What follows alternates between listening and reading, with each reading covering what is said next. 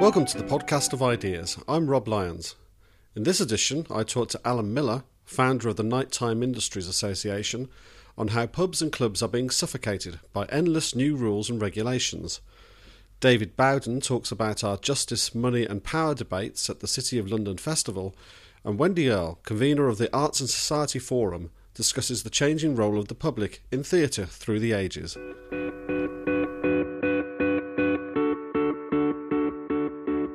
Last Friday, magistrates in Glasgow revoked the late-night licence of a major nightclub and arts venue, the Arches. The decision was just the latest dent in the freedom of pub and club owners and goers to drink, dance and generally have a good time. More and more venues are being closed down by ever-increasing restrictions, and even those that do survive are increasingly having to operate in a manner more akin to a police state than a relaxed and tolerant democracy.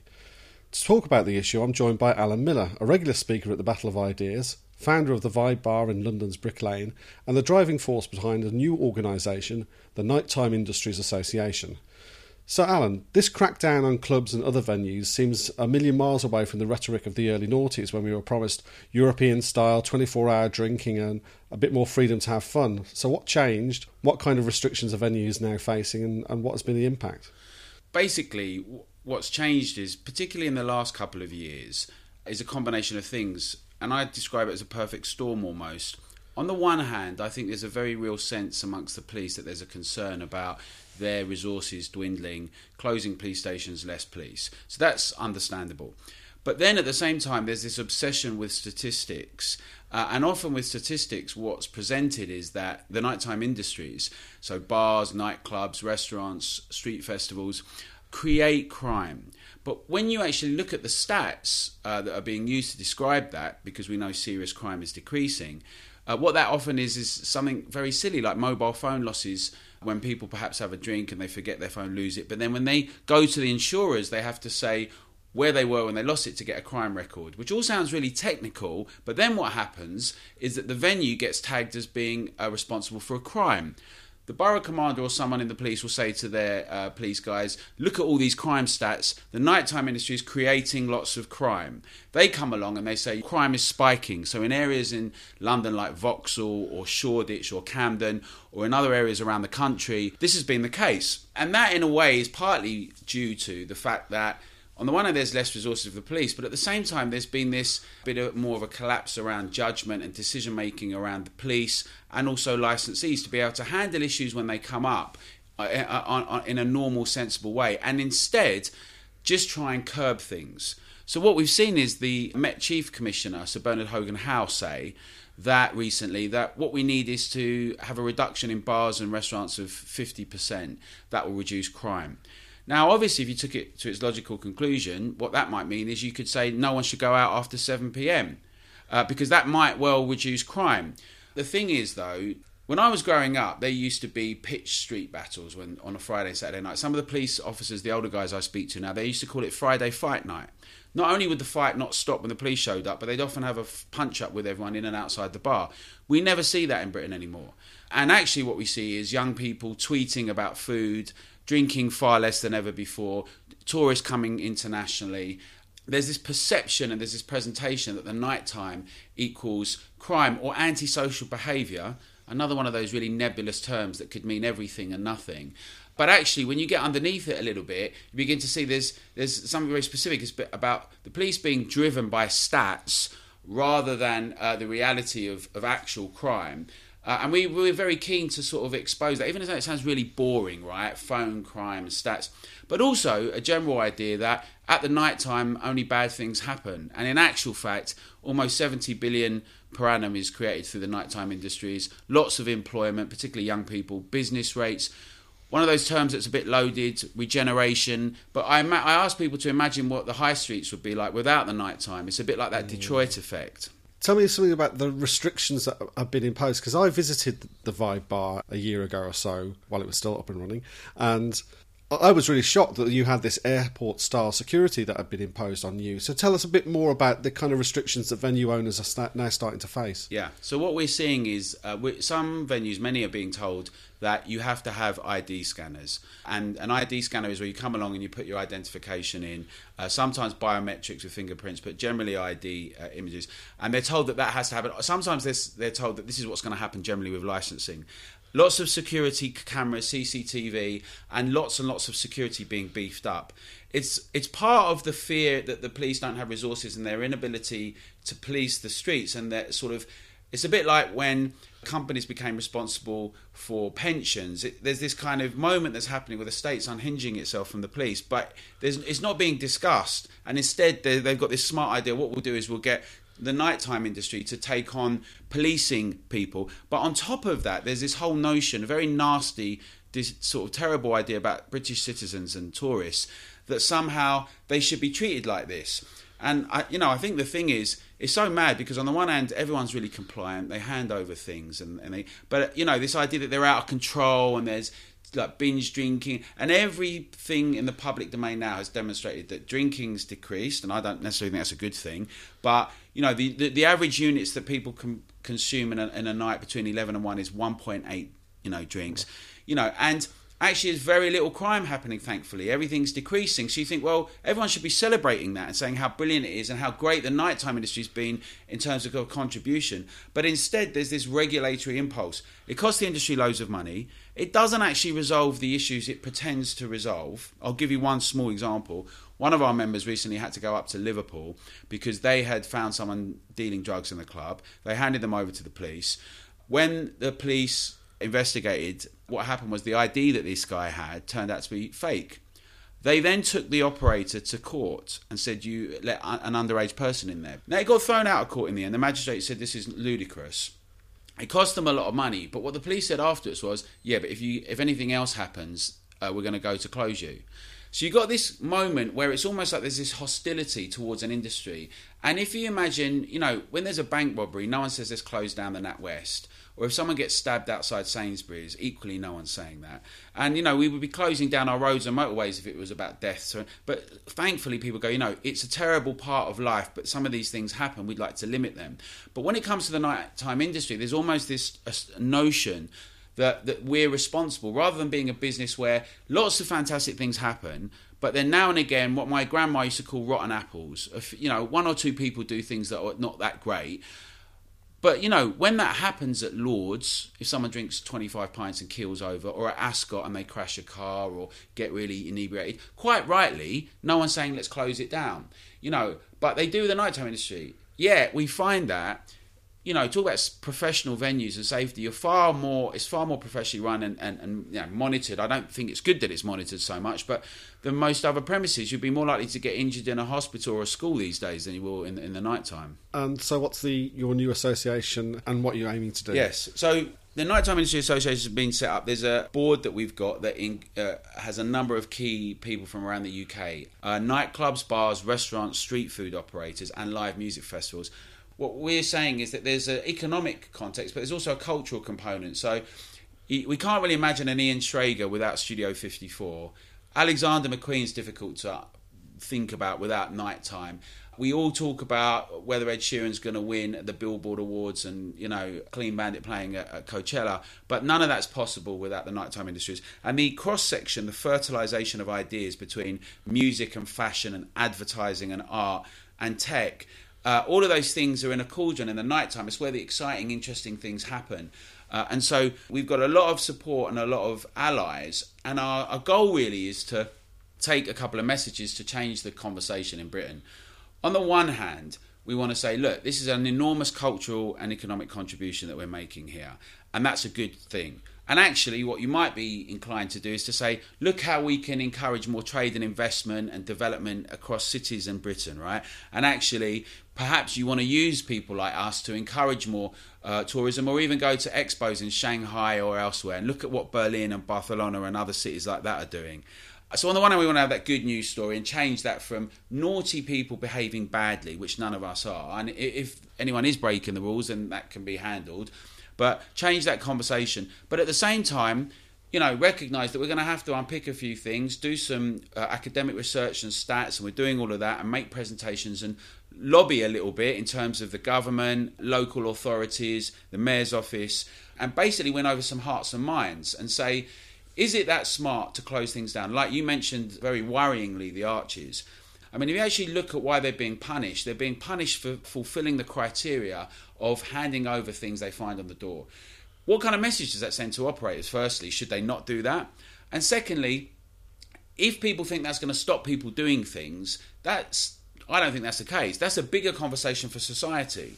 And yet, and so once again, it reinforces the idea that venues are being held to account in a way that's disproportionate. People don't when they're shoplifting at shopping malls or petrol stations or anywhere else. And that's what we want. We want the industry to be treated professionally. When things happen, that's a problem. After all, I hate this term, but we're stakeholders in the cities and in the country. We are people that work there, employ there, and we have to work with everyone else. No one wants there to be crime. But just to restate it, crime's been decreasing. This is generally a good news story. So our goal is to get a message out to change the national conversation, but also have a few wins. There's another win that we want to get, which is they've got it in Australia. It's called established use. So if you move in next to a street full of bars and clubs, you can't then start complaining about it. Similarly, if you move in next to a motorway, right, it's there. So you recognise it, you've grown up, you move in, you see it. That's established use. That may take a little longer. So basically, there's a few key goals. The main one in the first year is to change the conversation, to start pushing it in a different direction, and to say we're happy to work with everyone, with authorities and everything, but like in agriculture or biomedicine or anything else, let's not start penalising them, because nowadays people are running the nighttime industries are having to be security companies rather than entertainment companies. Okay, well, as someone who loves my pubs and clubs, I wish you the very best of luck. Thank you very much. Thank you.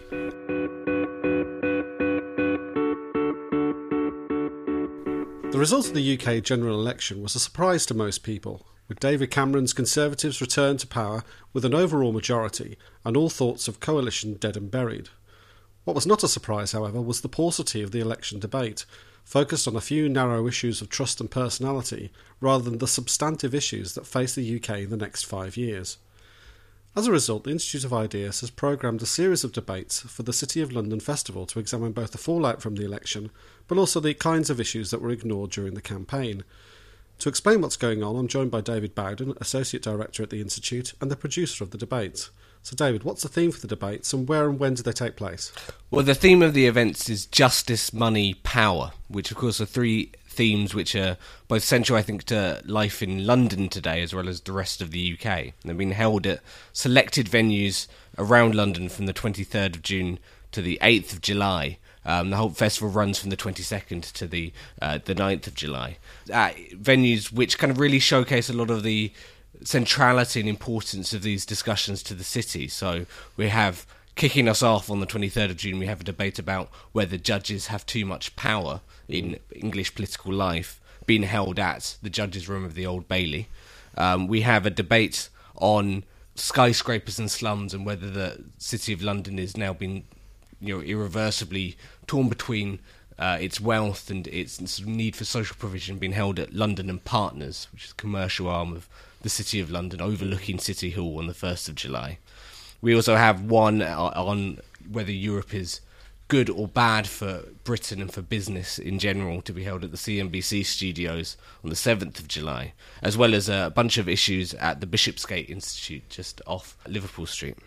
Although these debates were planned long before the election, there's a group of them that fit well with the need for a post-election debate. So what issues are you covering there? Well, on the 24th of June, we have a post-election question time, which we deliberately scheduled to try and programme after the election had come in, perhaps slightly with an eye at the time of all of the coalition building that people had predicted from various sides. It was one of the hardest topics to try and judge. At the moment, it's difficult to know how to judge it without just packing it full of Tories or packing it full of Labour leaders who are competing with each other over how they think the Labour Party should go next. But hopefully we're going to have a more interesting and diverse mix of commentators and politicians who are going to be, really actually hopefully having a chance to discuss what the issues that didn't come up in the election were. So I'm particularly looking forward to that. We also have another one at the Bishopsgate Institute on the 30th of June called Are We Heading for Another Crisis?, which again features a kind of panel of economists and commentators really trying to take the pulse of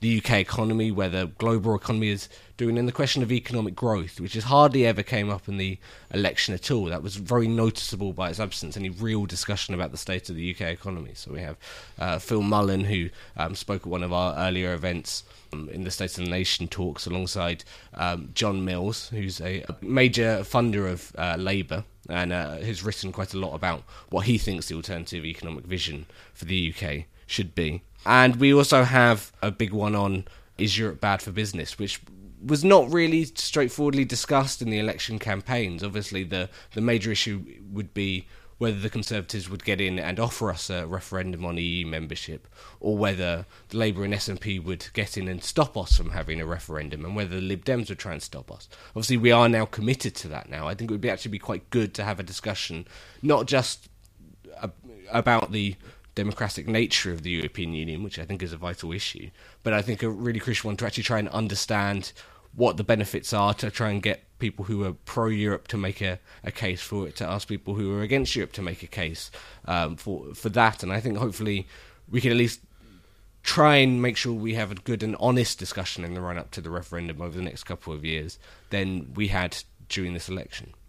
And are there any other debates that you want to flag up in terms of that go beyond the election? Well, there's a series of them. I mean, it's quite striking that pretty much all of the topics, I think, could be related and have changed perhaps since the election. I mean, most strikingly, the one about whether judges have too much power on the 23rd of June, now that Michael Gove has been put in as Justice Secretary. So there's an issue looking about the role of human rights legislation in the UK, what the power of judges should be. It's become quite a sort of familiar term now to hear every time there's a piece of government legislation that people disagree with, and people ask for an independent judge-led inquiry or a judicial review, rather than perhaps playing out on the field of politics. So that's poses some very serious constitutional questions for the UK, particularly in light of the Conservative proposals to bring in a British Bill of Rights to replace the Human Rights Act. So I think that will be a good opportunity to reflect on some of those issues, which again is an incredibly important piece of political and legal life, which wasn't discussed in the election at all.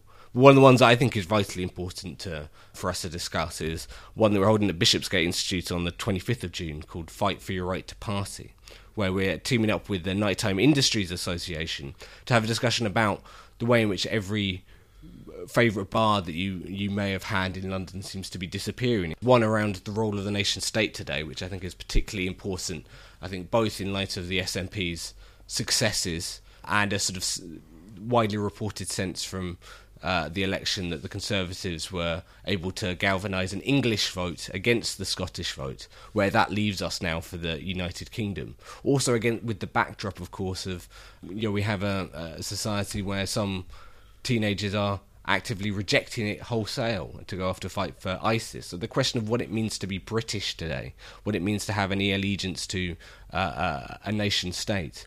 Also in the light of what's happened in France this year on the same level, which has a sort of similarly, perhaps much more sharply divided society around who is classes themselves as French or not. So that's on the 2nd of July at the Bishopsgate Institute. And we also have a fantastic one on question of the Millennium Development Goals and what replaces them, which are up for renewal this year. People want to discuss the Sustainable Development Goals.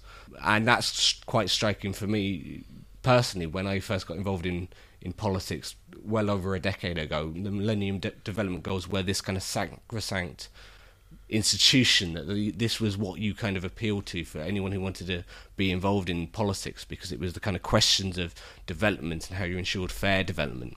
Now it hardly ever seems to get a look in on terms of the public conversation. It hasn't been mentioned at all during the election campaigns, despite there being huge issues around aid and how we provide aid and what we're looking for development to do. And of course we've seen the rise over the last 10 to 15 years of nations such as India and China who have actually been developing quite successfully on their own terms and not necessarily according to the dictates of the West. So that poses a lot of difficult questions for what we want international development to do. So that's also on the 6th of July at the Bishopsgate Institute. And then last but by no means least, we have a discussion about the Magna Carta. So really kind of going back to some of the founding ideals of rights and freedoms on the 800th anniversary of the Magna Carta. but also trying to ask about what it means today. So we're encouraging people to send in questions and proposals for what they think should go into a 21st century Magna Carta. And we have a panel of activists, campaigners, historians, lawyers, who are going to treat it very much like a sort of question time. It should give us an opportunity to both discuss what the Magna Carta was as a document, which I think people don't fully understand all of the ramifications and the significance of it, but also what we would look today to be our founding political principles, what we think to be essential both today and going forwards. And so that's on the 8th of July, again at the Bishopsgate. That sounds absolutely fantastic. So how do people find out more and get tickets? Tickets are generally £9. There's some discounts available. You can check out all of the information both on the Institute of Ideas websites and our State of the Nation section, which I think is instituteofideas.com/State of the Nation. And there's also the City of London website, which is colf.org, which contains all information both about the Justice, Money, Power programme, but also a wonderful range of cultural events that are going on around the City of London between the end of June and the start of July. That's great. Thank you very much, David Bowden.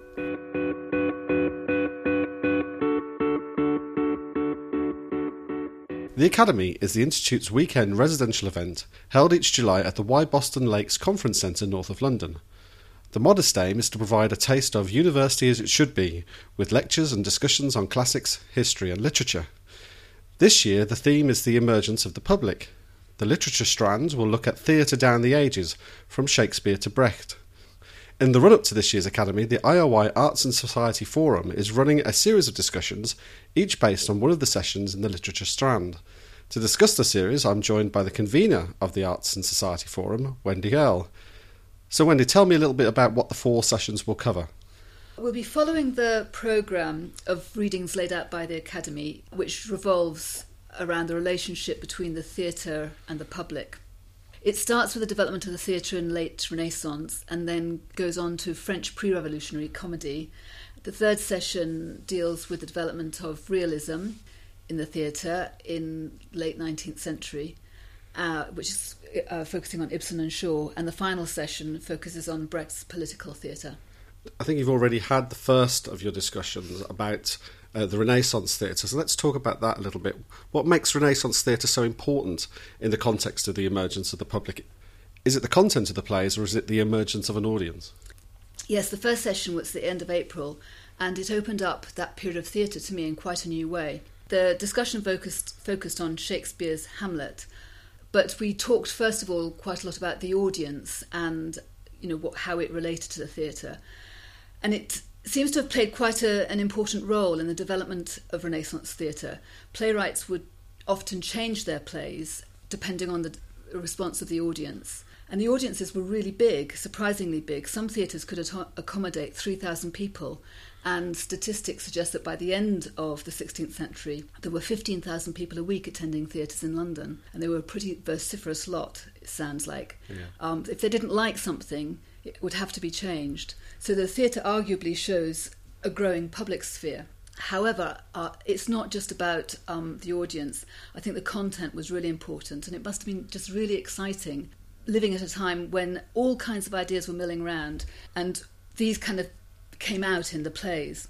The subject matter of the plays changed rapidly, so there was a kind of real move, it seemed, from the religious focus of morality plays to the secular concerns of politics and government, and questions like what does it mean to govern and to be governed, and also what it means to be an individual situated in a very imperfect world. It's not really surprising that Hamlet is such a frequently performed play, because it expresses in a really superbly nuanced way the problem of the individual.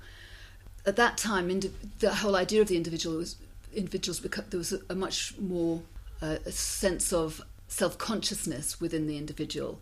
And at the same time, there was a sense of a very imperfect world against the individual had to kind of fight. And this comes across very much in the way Shakespeare depicts Hamlet's role. We had quite an interesting discussion about that and sort of probed some of those issues. Okay, and what changes do you think by the time we get to the content of your second session, by the time we get to Molière and Beaumarchais, what role is theatre playing in wider public debate by that time? Public theatre in France seems to have developed slightly later than theatre in England. And Molière, I think, in a way, is talked about as similar to Shakespeare. The Molière for the French is similar to Shakespeare for the English. So it was sort of part of a similar development, broadly speaking, though it developed. That theatre developed under the absolute monarchy of Louis XIV, who was extremely supportive of theatre, but he was also an extreme authoritarian. So there was a sort of like this strange period in France of real intellectual ferment where religious and moral ideas were discussed intensively, and there was a huge amount of cultural creativity. But at the same time, there was a lot of censorship. So the theatre had to really negotiate that, and continued up until the revolutionary period. So Molière and later, about 100 years later, Beaumarchais, playwrights very much at the centre of these developments. Both Molière and Beaumarchais wrote very funny comic satires, which were subject to censorship and had to be changed in order to be performed to different audiences. But they were also very popular. And I think the reason for this must have been the way they exposed to public ridicule the social inequalities and irrational customs and hierarchies of the time. Their plays mock the religious, social and political mores, manners and hierarchies that of the time they lived in. I mean, it's actually amazing reading them today because they're nuanced, they're very humanistic, they're not at all moralistic, they're exploring the meanings of, the sort of like the meaning of vice and virtue in different circumstances, and they come across very fresh. It's sort of like, I wish I could see a performance of Marriage of Figaro now that I've read the play. So the next session, which will be in June, that's when you're going to be discussing Ibsen and Shaw, and we have this turn towards realism. So what sort of themes are those playwrights examining, and how does that differ from the earlier periods? Well, that's interesting because with Shakespeare and Molière, the theatre seemed to provide a way of bringing the wider public into debate about contemporary ideas, and it seemed to express the aspiration towards freedom and against social hierarchies and corruption and against irrationalism. They're mocking the irrationalism of the period, the irrationalism of the ruling classes in a lot of their plays, and that really comes across, and you can sort of see why their plays were so popular with the people, with the general public. I think in the 19th century, something had shifted. What had happened? You'd had the French Revolution, which had shaken the world. You had the Industrial Revolution. You're still having the Industrial Revolution, which was creating mass society.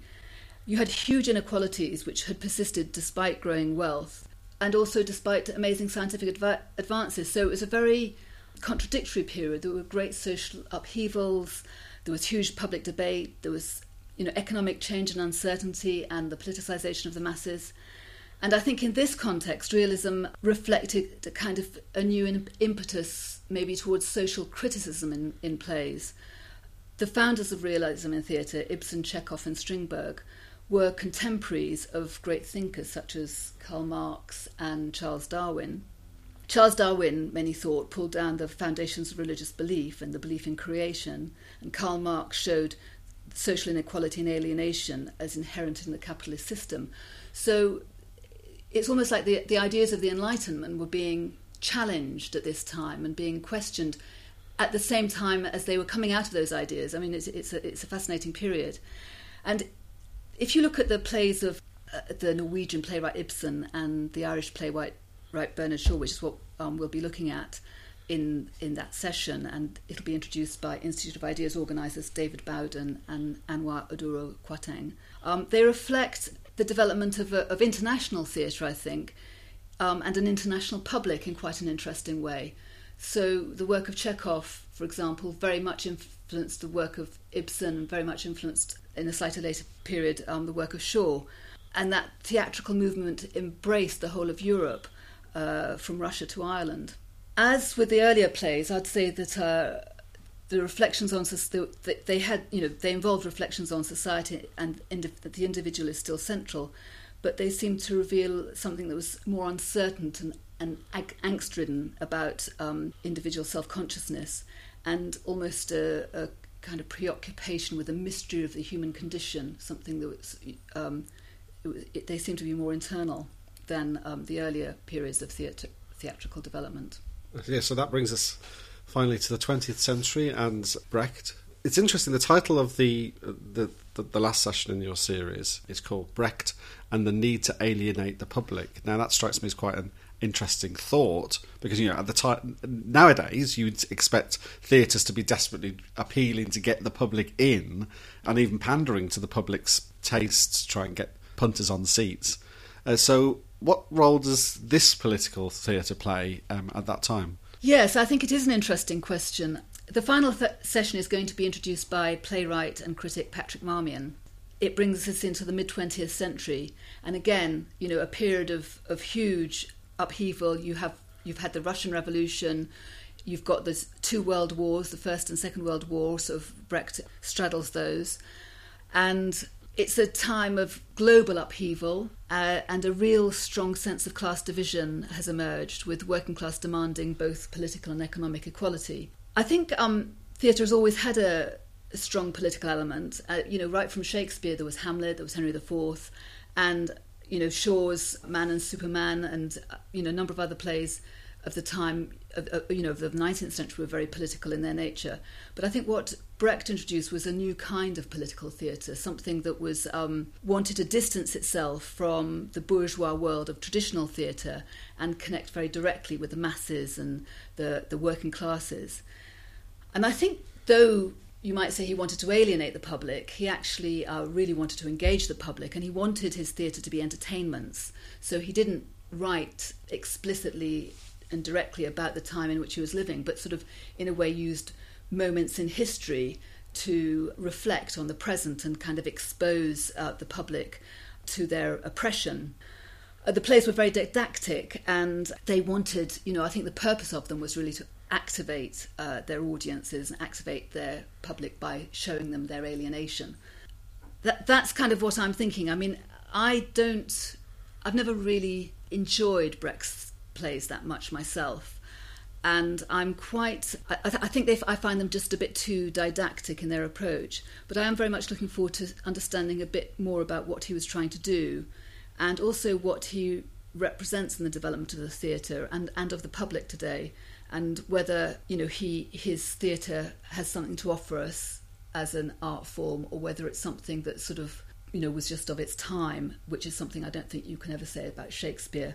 And I think just one final point on that, a question maybe to pose is, is Brecht to some extent sort of trying to go back to the very earliest, more symbolic forms of theatre, like the morality play, which sort of like took a didactic role in relation to religion, and is he in a way trying to treat politics as a kind of religion?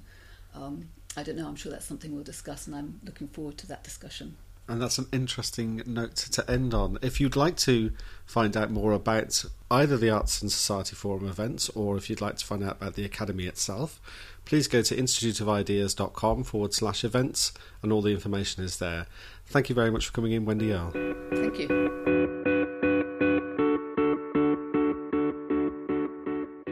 Thank you for listening to this edition of the Podcast of Ideas. If you would like to hear more of our podcasts or subscribe to them, visit instituteofideas.com/podcast.